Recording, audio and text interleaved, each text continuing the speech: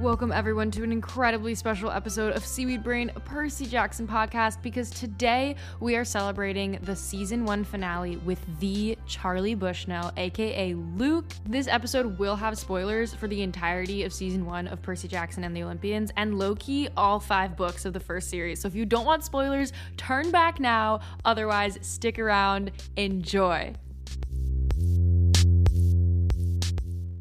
Thank you so much for having me, by the way. Very excited Charlie, to be here. You're the man, so dude. excited. You're the man. We just had an interview with one of the staff writers the other day who, by the way, her name is Daphne. She said she hasn't gotten to meet you in person, but she said to tell you that she is the Luke understander and defender in the writer's room. Fellow Luke apologist. We love to hear. Yes, okay. Charlie knows we're Luke apologists. I know. Listening. Although everybody has now seen the episode, so I think we're going to switch officially from being Luke apologists to Luke understanders. Luke understanders. Yeah.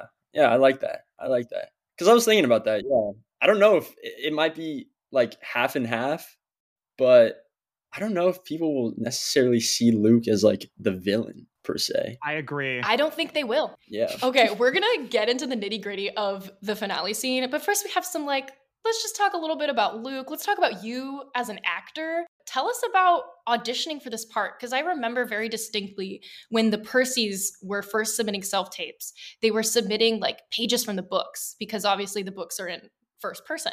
So what was your audition like? What kind of scene did they give you to read for Luke? Yeah, so my audition, I have a whole story about this. I remember it was an extremely stressful week at school. 11th grade. And I remember I just had so many essays due and a test and everything. And then I saw that an audition came in from my team. And I was like, oh man, I don't even know if I can do this. I've sucked.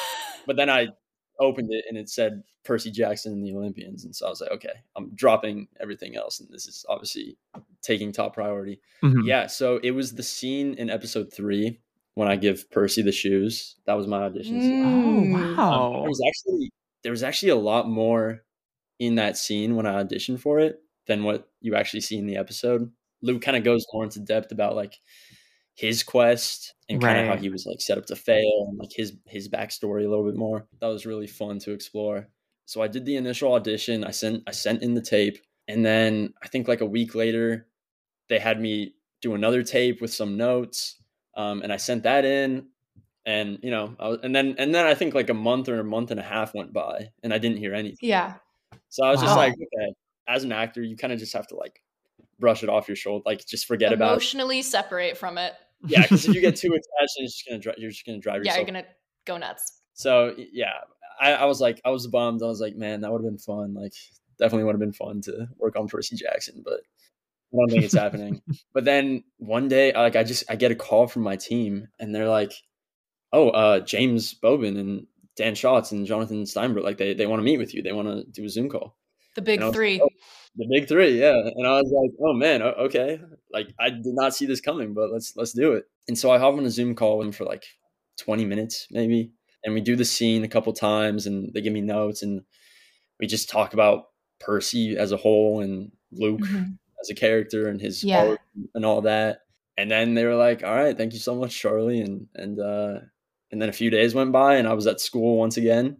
And I get a text from my team, and they're just like, Charlie, we need to hop on the phone right now. And I was actually in the running for another thing at this point. I was really hoping this was good news about Percy, even though I would have been cool to get the other thing also. But I was like, please let this be about Percy. Oh, yeah. And then, yeah, so I talked to my math teacher. And I'm like, I'm sorry, I need to go get on a call. And he understood. But I hop on the phone, and they're like, you're going to Vancouver. You got the role. And so, yeah, that was so much fun. And I definitely could not focus for the rest of the day at school. Oh my God. I am so happy for you. I hope everybody enjoyed that and felt the joy that I felt hearing that story just now. It was we were there.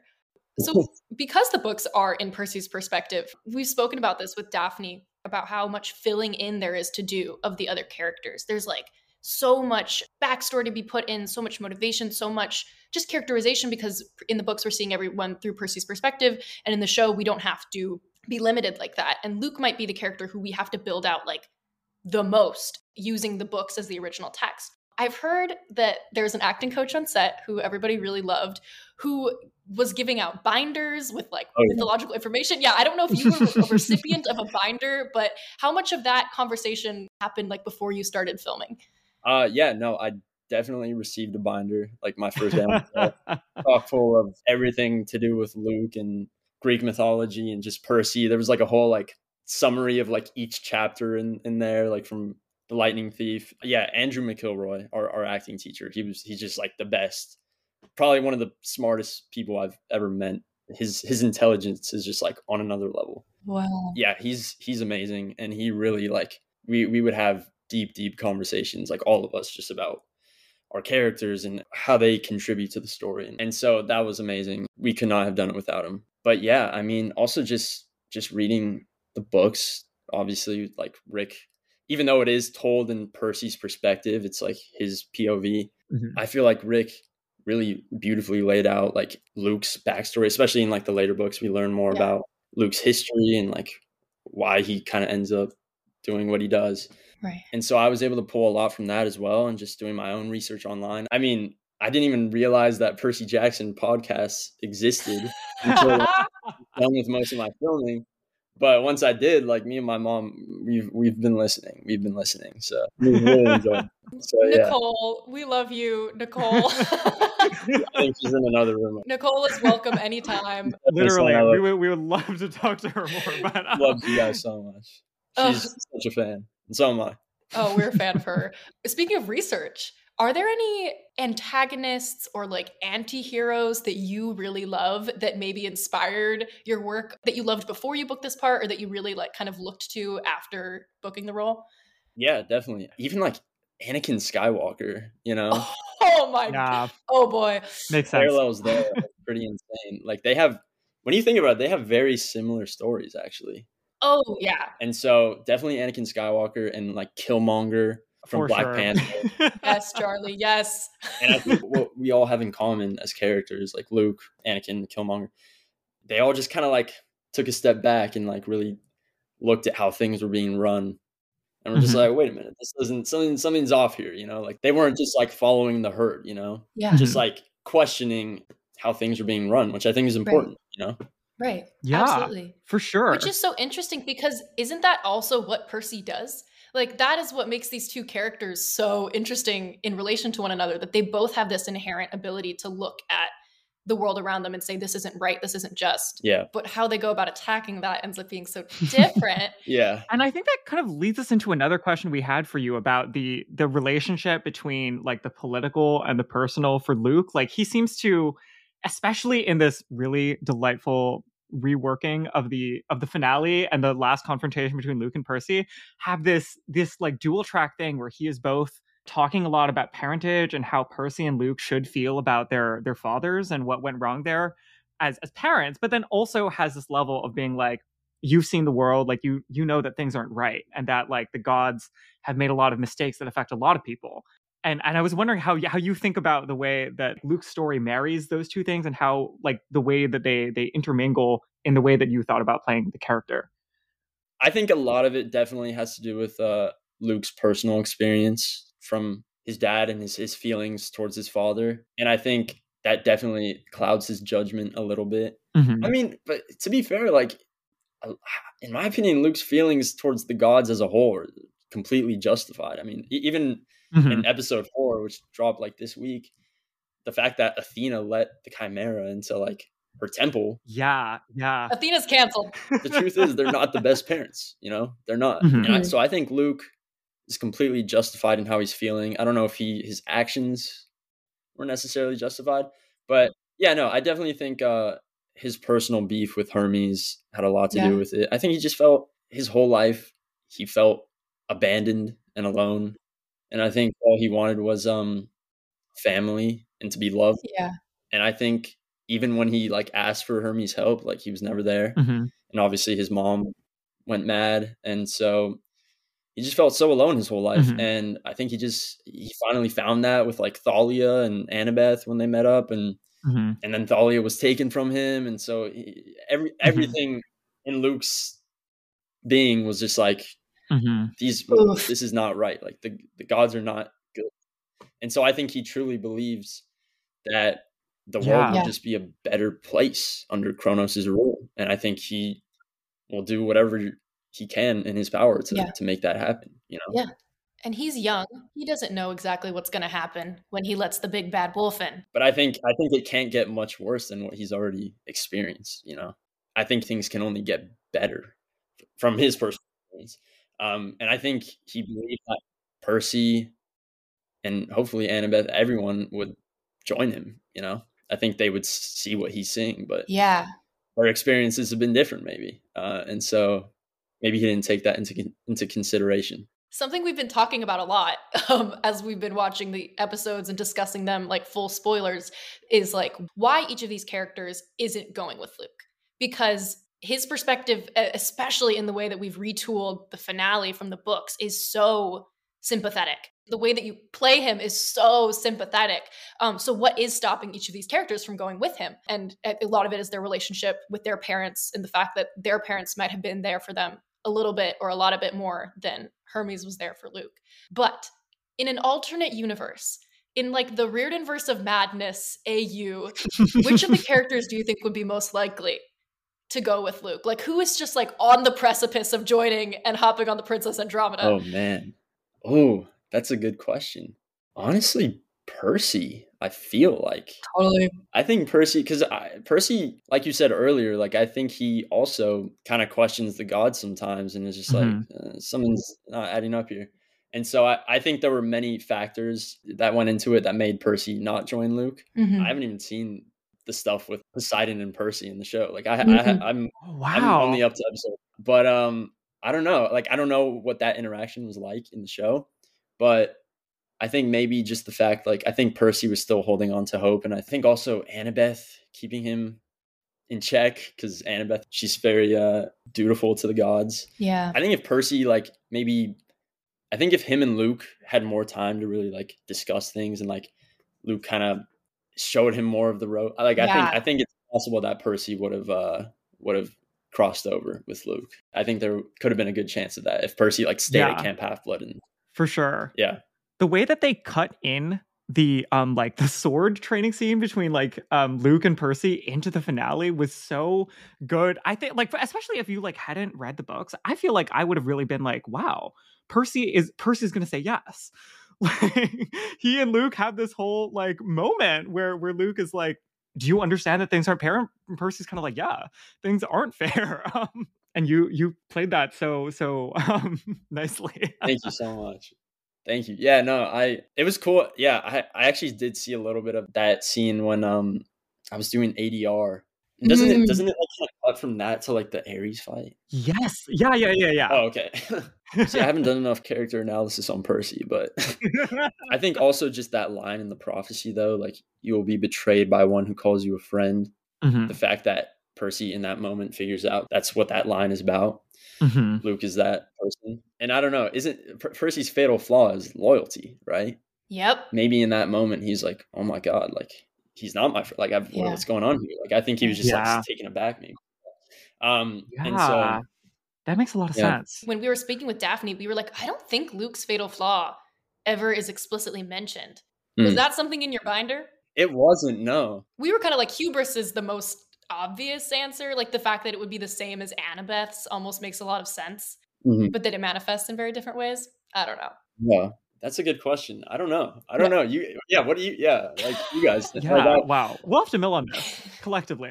Definitely. Yeah, I need to think about that. I'm not sure. That was not in the binder, unfortunately. But, Fatal Flaws is more of a season 2 thing. So I feel like we can talk about this when season 2 is over, you know? Yeah, for sure. I'm looking forward to it. I think our primary reaction watching the finale was like, wow, this feels primed from the get-go. Like we saw like notes of like the laid back, like warm but not like super warm performance in the earlier episodes, teeing up so well into your performance in the finale of being able to give that extra zhuzh of like, Percy, I really care. Like I'm like invested. You need to come with me. And we were wondering like more broadly, like how you reacted when you first saw those finale pages and the differences from the books and like how you tried to think about like the way that moment like is impacting all of the other scenes that you have. Yeah, definitely. Reading the finale, I was definitely a little nervous reading it, I guess, just because I know how big of a moment that is in the books with like the scorpion and all that. And so reading it, I was like, oh man, like the diehard fans of the books, like I don't know how they're gonna feel about this. Personally, I think it, like for a TV show, I think the change works. Yes. Because 100%. also in the book, Luke is like, oh, there's a new Golden Age, like you're not going to be a part of it. But in the show, he's trying to recruit Percy in this moment. He's like, Yeah. come over to my side, like we can do this together. Yeah. Which I think can make people more empathetic towards Luke and show more understanding of Luke and why he's doing this. But also, like, I think just like the sword fight too, like it's just more cinematic. Like it works better cinematically, and it's more exciting, I think, than just like a scorpion appearing. Oh my God. What was it like the first time you held Backbiter in your hand? Oh man, it was so cool. So cool. I have one at my house. I would have done it too. I would have taken it too. No, I didn't even take it. Walker, I just got something in the mail one day and it was from Walker. And Walker took it. Wow. Walker took a lot of things from set. That tracks with what he said on the press tour about stealing things from set. Yeah. No, but that was one of them, and he sent it to me. So forever grateful to Walker for that. Happy birthday, Walker. It's January 5th today. Walker's day. Walker's the best. I love Walker. But yeah, holding Backbiter was amazing. And they actually had like they have like a metal, like a full on like like it's a true like sword. Like metal versions that could be like lethal. And so me and Walker, we actually did a little like photo shoot with not a full on one, but like when we wrapped that final episode, we definitely have some photos of us like doing some poses with the sword. So oh God, that's awesome. I'm going to use that as an opportunity to ask a little bit more about the stunt training. I'm a huge nerd for stunt training. And I'm curious, like, okay, so for that scene that we see in the finale, I think our listeners really are enjoying, as we're talking about the TV show, like learning more about the craft of television and like what goes into making something like this. Yeah. So like how many days of rehearsal did you have for like that sequence basically?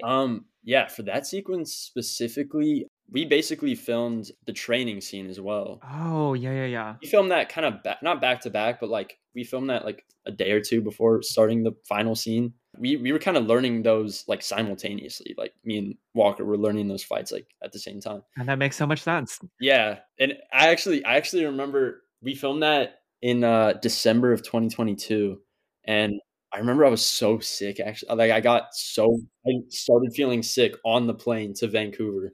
And I was like, oh God, this is not good. And I just like, okay.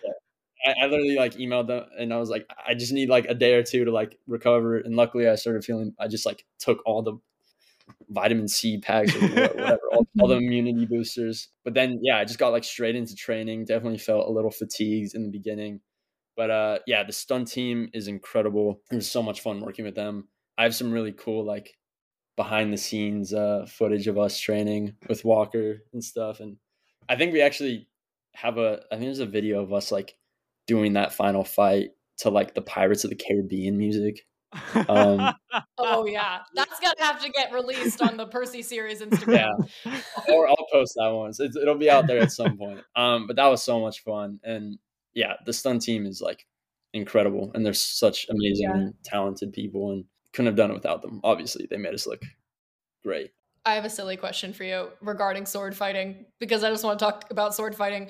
What do you think Luke is blasting on Bluetooth speaker in the sword fighting arena when he's like training or teaching class? Like, what do you think is his go-to like gym song? Oh my God. Oh, that's a good question. Well, one song that I listened to like for Luke to kind of get in the headspace was Swan Lake Opus 20 Act 2. Oh, which you guys, wow. That good Tchaikovsky? Yeah. Listen, I don't know why, but I feel like it really just kind of got me in the headspace, and I feel like it perfectly fits Luke's like inner dialogue, I guess. That's amazing. I could see him blasting Tchaikovsky in the sword fighting arena. Yeah, some like classical stuff. I don't know. Some very dramatic like classical music maybe. Yeah. Or Pirates of the Caribbean. Pirates of the Caribbean. In there. He's a big fan of those movies. That's where actually he learned all his sword fighting skills. Yeah. Oh my God, that's canon now, I guess. No, we made it canon. But I gotta think more on that. But for now, Oh my that's my gosh, answer. you should release a Luke playlist. Yeah, That would go so hard.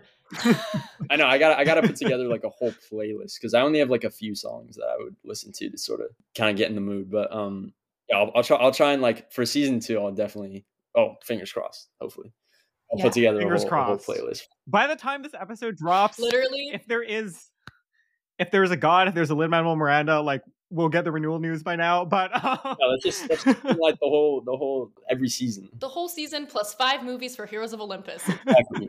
Okay, we have a last question for you, and also with a little personal addition. Like, I think a reason why I really enjoyed these books, even subconsciously growing up, is because of the half-blood of it all. And in like mixed identity literature, there's often this theme of like straddling 2 worlds, or like being a part of multiple identities, multiple cultures. Mm. Maybe not fitting into any of those places, or maybe fitting into all of them and being like the person who is thinks they're going to be able to unite all of those things together. I was obviously super excited when you got cast in this part because Luke is one of my favorite roles for so many reasons. How does it feel to bring yourself and Charlie into the role of Luke?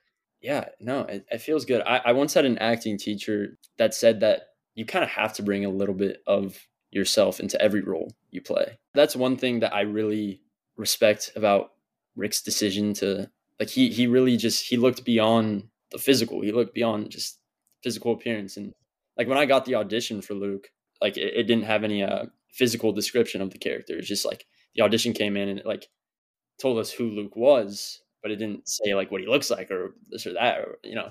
And so I think I really respect that he kind of just chose who he believed, you know, brought like the essence and the soul of the character to life. And that's in the end what matters the most, you know? Yeah. So yeah. Charlie, you freaking rock. We are so excited. Thank you so much. For Thank you. 5 seasons knocking on Yes. wood. It's gonna happen. Thank you so much for ending your press day with us. Thank you so much for having me. I had such a good time talking to you guys. Thank you. Please tell your mom she's welcome on Seaweed Brain anytime. So, yes, she'll be very happy to do that. Thank you guys so much. Thanks so much. Good talking to you. Have a good night. Bye.